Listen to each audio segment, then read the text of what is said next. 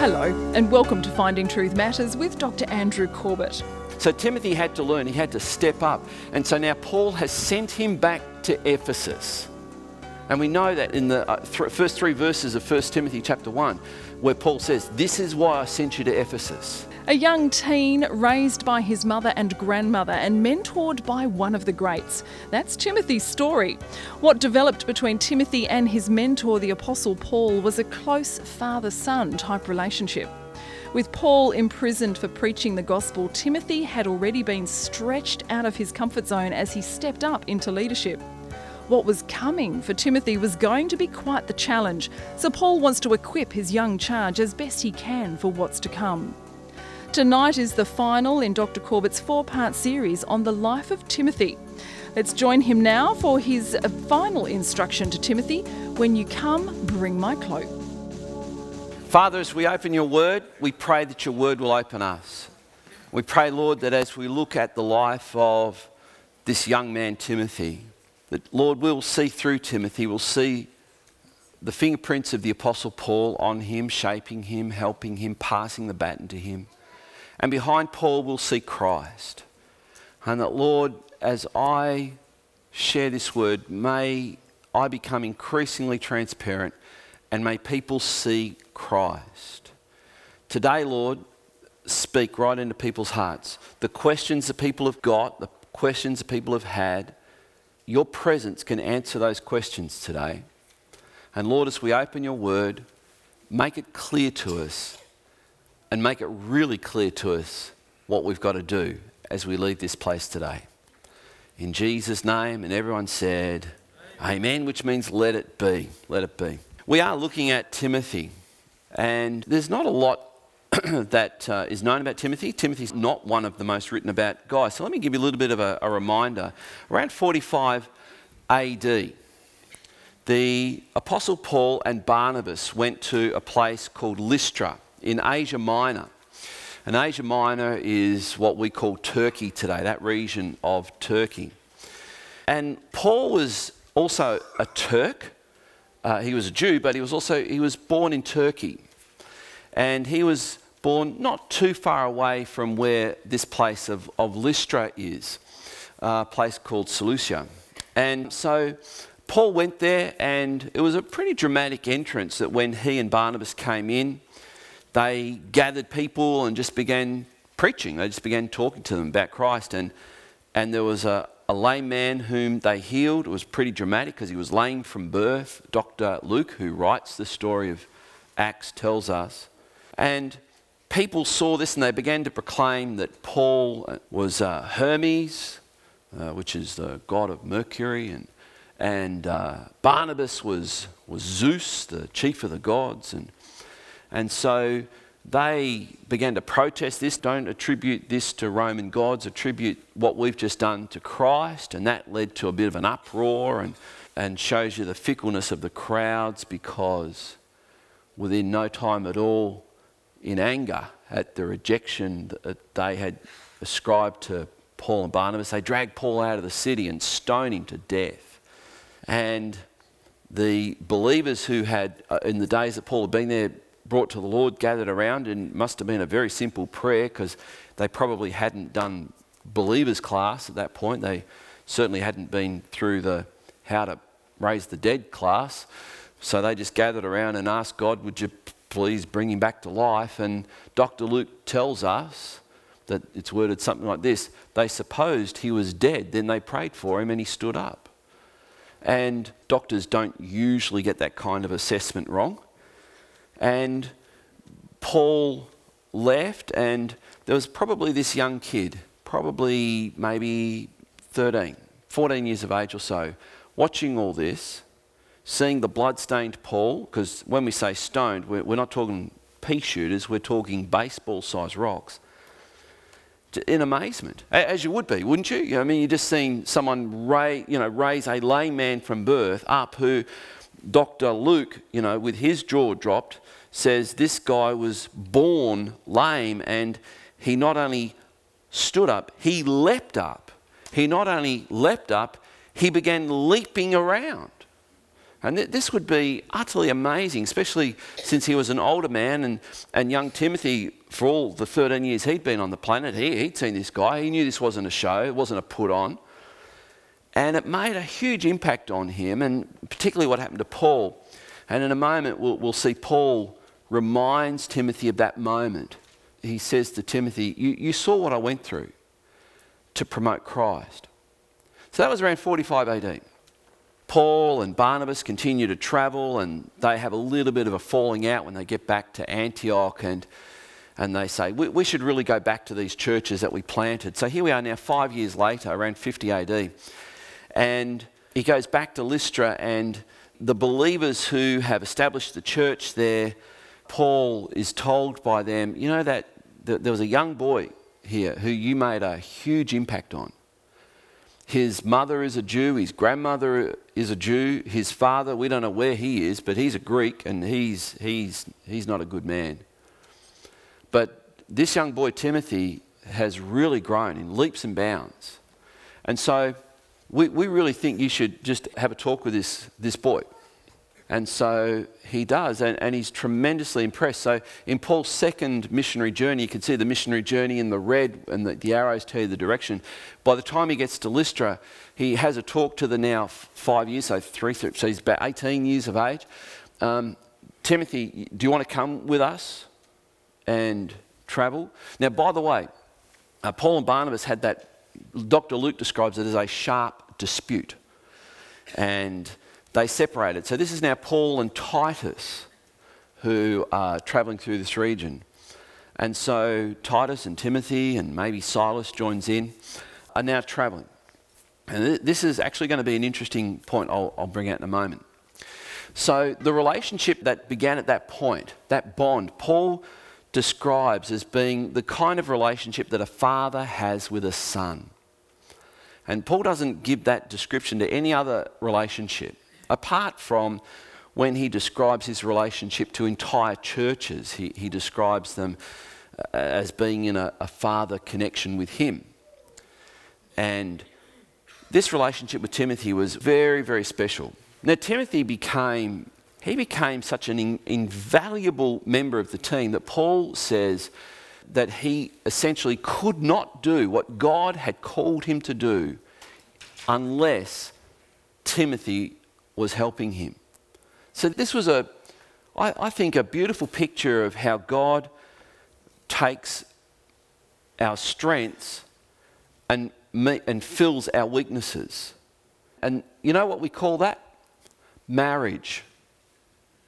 That was meant to be profound and funny, but it was because how many times do opposites marry? Has any woman married someone just like themselves? Rarely. Anyway, it's God meeting lack, and the strengths still there. And this relationship, Paul was we get that impression of what he was like, strong and driven, and Timothy was a gentle soul. So when we ask, and I've done a bit of a survey, and as Reece says, he hasn't checked with the ABS, and I haven't checked with the ABS either on this, but the three people that I've asked in my research of what is generally known about Timothy, there's not a lot generally known about him. But when we actually stop and just consider what Paul writes to him, we get the impression that Timothy was not like Paul. He was not like Paul, and yet Paul was his mentor. And isn't that interesting how God brings people into our lives who aren't like us? Sometimes when we have edges that need, smoothing out, God brings people like Sister Sandpapers into our life. Catherine. And God, God will bring people into our lives that will rub us the wrong way. Anyone ever experienced the rubbing the wrong way? Maybe it's God. Maybe it's Tom, did you just say that was Jeff? But Tom, what you need to know is that's God's appointment for you, brother. It's not that you've got many rough edges in you, but Jeffrey will find them. So anyway. So Paul isn't able to do what he could do and did do because of Timothy. And Timothy at the same time is being shaped by Paul. Because as we'll see, Timothy was not a natural leader. Paul was, but Timothy wasn't. And the more time he spent with Paul, the more he was challenged to come out of his comfort zone. You know, what do we call comfort zone? We call that doona, you know, like just leave me here and let me be. But Paul challenged Timothy to come out of his comfort zone. And that's really what a good pastor will do too. So if I've ever challenged you to come out of your comfort zone, thank you. You're welcome. Because that's my job, isn't it? It's to mature us. And you don't get mature unless the eagle, you know how mother eagles work. They make a nest out of twigs, not the fluffy stuff that you see birds who nest their young lower to the ground. Eagles make it out of twigs. So right from the start, it's not comfortable for the eaglet. And then there comes that point where the young eaglet gets its wings, and then the mother eagle starts pulling the twigs out, you know, like that game of Kaplunk, you know. And it's like, Mummy, what are you doing? You'll see. But Mummy, we're right up high on this cliff face. What are you doing? You'll see in a moment. And it's uncomfortable. It's uncomfortable. So the next time you pray a really courageous prayer that sounds something like this: oh God, I want to serve you. Please use me. All the best. Because you know how God answers that prayer. He takes you seriously. And you'll find yourself in a place where the nest gets uncomfortable and the nest is deteriorating and you're out of your comfort zone. But this, as we heard this morning from David, it's when you think you can do it and you've got it all under control. Well, how can God use that? How can God be glorified in that? Because someone will come up and say, well done, and you go, yeah, I'm pretty awesome. Whereas, if you didn't have the strength, you didn't have the ability, you didn't have the resources, someone comes up and says, well done, and you say, you know what, if it wasn't for the grace of God, and God gets the glory. So here we have Timothy being shaped, he's taken out of his comfort zone, and I think there's two factors that caused Timothy to have to step up really quickly. We've got Paul, who is, we read in Acts, from about Acts chapter 21, Paul is imprisoned. Well, he's taken prisoner. No charges are laid, but he's taken prisoner. And he appears before Herod Antipas. And Herod Antipas is telling Felix, the Roman governor, he hasn't done anything. And he says, well, we'll just leave him there just in case we can figure out what he's actually being accused of. And then eventually another governor comes along by the name of Festus. And he keeps Paul prisoner for 2 years. And Dr. Luke says, because he was hoping for a bribe. And in that period, Paul is writing letters to churches. This is we haven't got the map, but Caesarea, which is sort of northern Israel, where the Romans had their headquarters. They didn't headquarter in Jerusalem, although they had a fortress right beside the temple called the Fortress of Antonia. And here's Paul, who senses that, look, I think God's purpose, and he says, I know God's purpose is for me to go and stand before Caesar. How does he know that? Because in Acts chapter 9, remember when he was knocked off his horse? You had Ananias, a believer in Damascus, who was told by Christ, go and tell Paul he must stand before kings and emperors. Well, there's only one emperor. So Paul knows he has to stand before the Caesar, which at that time was Caesar Nero. So he appeals to Caesar. And this begins the journey to Rome. Now, what Acts doesn't tell us, and what hopefully you've heard now and you come to realise, Paul is in Rome. Acts chapter 22 finishes at AD 62. And it tells us that he was there for 2 years in prison. So he gets there in AD 60 or so, and he's there till the end of AD 62. What we don't get told, and Paul increasingly becomes aware of, because the Spirit of God is telling him, he is going to stand before Caesar. He's going to bear witness to the saving power of Jesus Christ. He is going to pronounce to Caesar these Greek words, and excuse me, I don't normally speak Greek. Christos ho Kyrios, which means Christ is Lord. And you might think, oh, that's a beautiful fridge magnet. Not when the Roman mantra was Caesar hoc Kyrios. Caesar is Lord. And that was a statement of worship. And Caesar demanded it. And anyone who did not declare Caesar hoc Kyrios could be executed. And Paul declares Christos hoc Kyrios. Christ is Lord. And what I need to tell you is that in late AD 64, Paul is taken to the Praetorian Guard of Caesar. He's held there. Perhaps unbeknownst to him, another of his colleagues, Peter, is brought in. And Peter is brought before Caesar as well. And Peter quite possibly tries to defend himself before Caesar. And Caesar just commands his death. And that's when Peter was crucified upside down in mid-AD 64. So the end of AD 64, Paul and the Praetorian Guard may not have been aware of this, may have been aware of this, but come late 64, early 65 AD, Paul is pronounced to be executed. And Caesar Nero in AD 65 commands that Paul is beheaded. Don't give him what he wants, death by crucifixion. Behead him, just behead him, get him out of the way.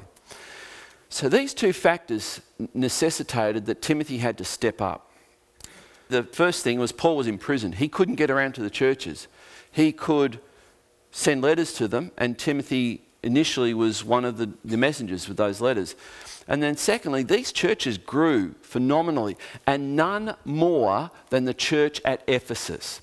We read in Acts chapter 19 that the church at Ephesus, its foundation was 12 men. Within a few years, that church of 12, from 55 AD or so through to 64 AD, had grown to some 6,000 people. This is phenomenal growth. But you know, as we've looked at, whenever there's growth, huge growth, dramatic growth in numbers, what is there? There's problems. There's going to be problems. And this is actually, I think, a challenge for us, isn't it? Do we want to see our church full on a Sunday? No. Is this on? Let's try that again. Do we want to see every empty seat here on a Sunday, and we've got another 50 or so beside here, we can put them out. We've got 350 seats out now. We can put 400 out there. We can have 100 overflow. Do we want to see all of these seats full on a Sunday? Let's try it again. Yes. Absolutely. And guess what's going to happen when we see that? Problems. Hallelujah. Glory to God. Isn't that wonderful? Some of you are going, no. But we need to emotionally get ready for it. It's kind of like, you ever seen the dash cam on a rally car where they're driving and they're about to go around a bend and they're going up the hill around the cliff and you can't see the bend. But then you hear on the dash cam, hard left coming up, 3, 2, 1. You ever seen that? And the guy just has to turn without even seeing where he's going to turn. And it's actually really cool to watch. I would hate to be in that car, but it's a really cool thing to watch. And I think when the Spirit of God prepares us and says, in 3, 2, 1, this is going to happen. Oh, here it is. There it is. Problems. Look at this. Problems just walked in. And right now we have problems in our church. We have challenges. We have problems. And we're only where we're at now. Imagine what's going to happen if we see more. Well, the church at Ephesus had problems. It had all kinds of things. So Timothy had to learn. He had to step up. And so now Paul has sent him back to Ephesus.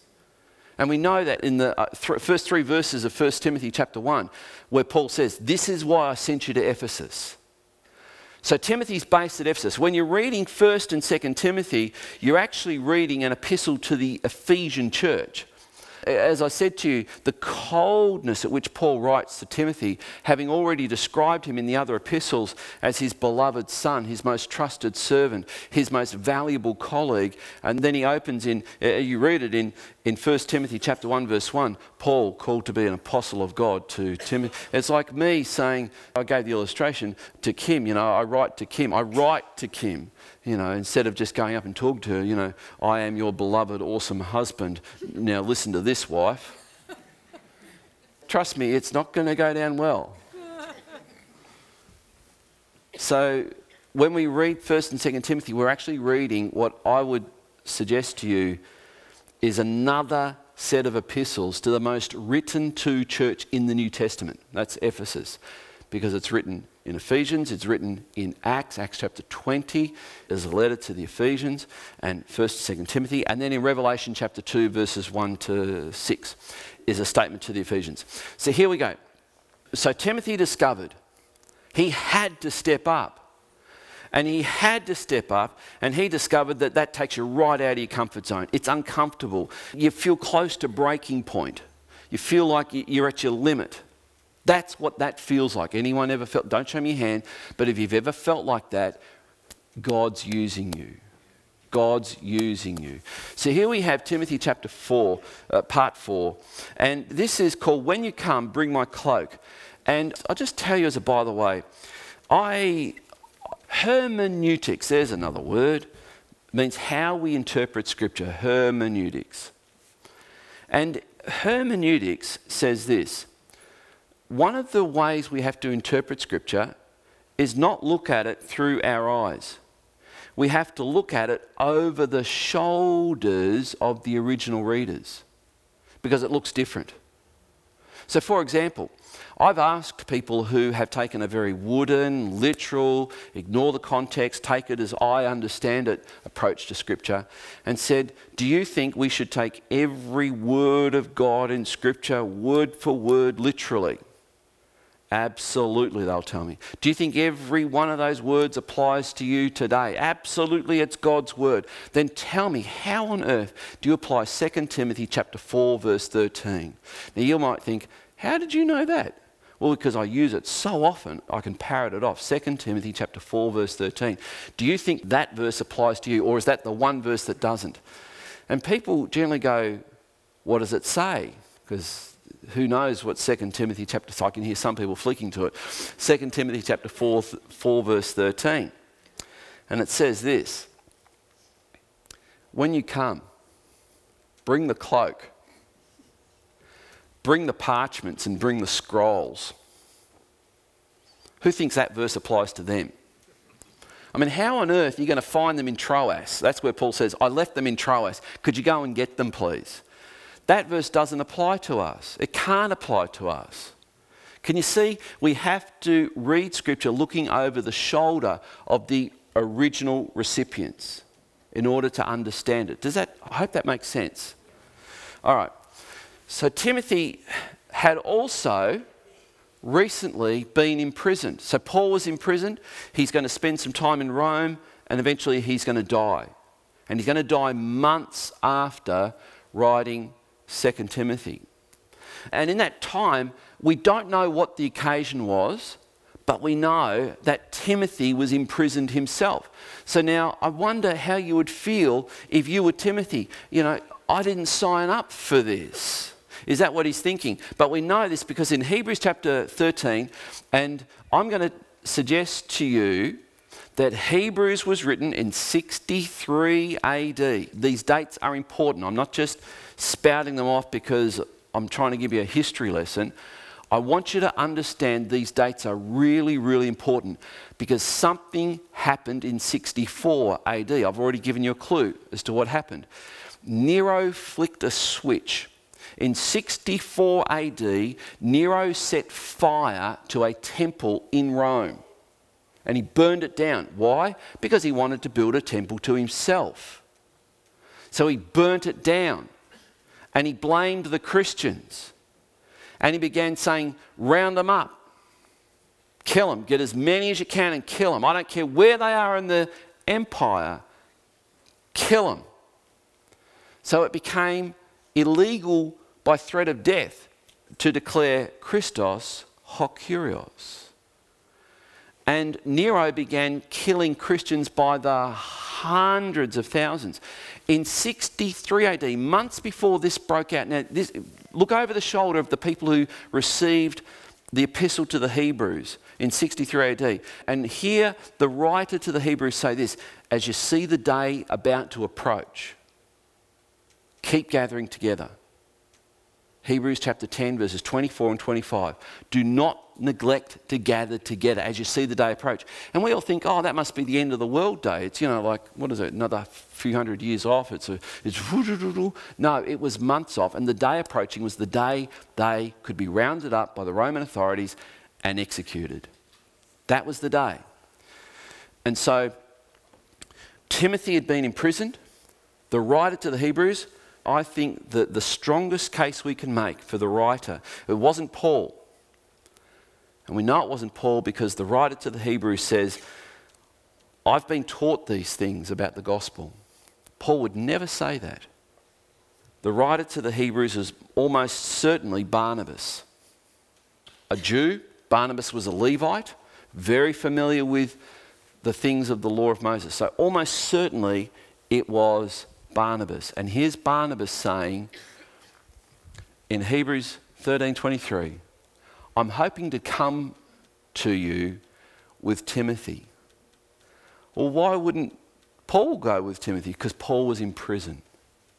And Paul would never get out of prison.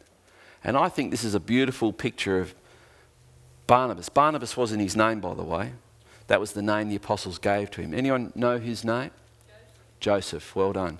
And Barnabas means son of encouragement. So now Paul writes to Timothy, and he says in 2 Timothy chapter 2 and verse 3, share in suffering as a good soldier of Christ Jesus. So he's got word's got to him. Timothy's just been imprisoned, been given a hard time, and he's just come out. And Paul writes to him and says, come on, Timothy, you've seen what I've gone through. I need you to share in these sufferings. He goes on and says, therefore, do not be ashamed of the testimony about our Lord, nor of me, his prisoner, but share in suffering for the gospel by the power of God. This is not a message that's going to sell many paperback books today, let me tell you. But this is what Paul is writing to Timothy. So the great advantage that Timothy had in order to face this suffering with the delight and joy that only God could bring was that he had a mentor like Paul. Paul was authentic. Paul was the real deal. Kim and I have served, we served 3 successive pastors, and I don't want to sully them. You won't know them. But we served a pastor who committed adultery with women in the church. And God took us out of there and we went and served in another church as youth leaders. This is in Victoria, that's all I'm going to tell you. And that pastor embezzled in 1 year, in addition to his salary, something like $80,000 from the church. And we were mortified. We were in our early 20s and we were watching this conduct. And then we went and served another pastor who, shall we say, stretched the truth a lot. And then God took us out of that and we were able to plant our own church in Melbourne. And those things, I've seen people see exactly what we saw and they go, oh, forget it, you guys you're just hypocrites. What's this about? It didn't do that to us. What it did was it said, don't be like that, Andrew. Don't do that. Don't play around with the girls, the gold and the glory. Don't do that. And Timothy had that advantage. He had someone who was really authentic. Because Paul didn't serve God for money, the fame, the prestige, or the girls.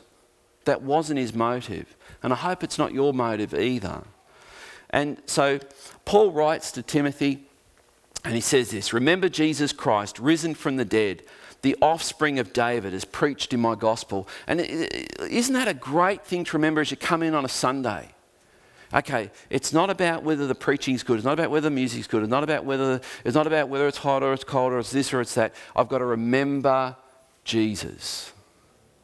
See him. Remember Jesus, Paul says to Timothy, which I am suffering, for which I am suffering, bound with chains. That's all we have time for tonight. For a CD copy or premium download of tonight's discussion, please go to our website, findingtruthmatters.org, and select Timothy Part 4 from our online store.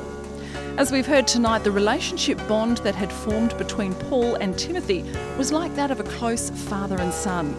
Paul sensed his life was coming to a close and wanted to give young Timothy his final instruction and encouragement. The next period in Timothy's life would become increasingly difficult for him, and as it turned out, was to be a period of heavy persecution for believers under Caesar Nero. More from Dr. Corbett next week. Dr. Corbett is pastor of Legana Christian Church and president of ICI Theological College Australia. We look forward to joining you again at the same time next week for another Finding Truth Matters.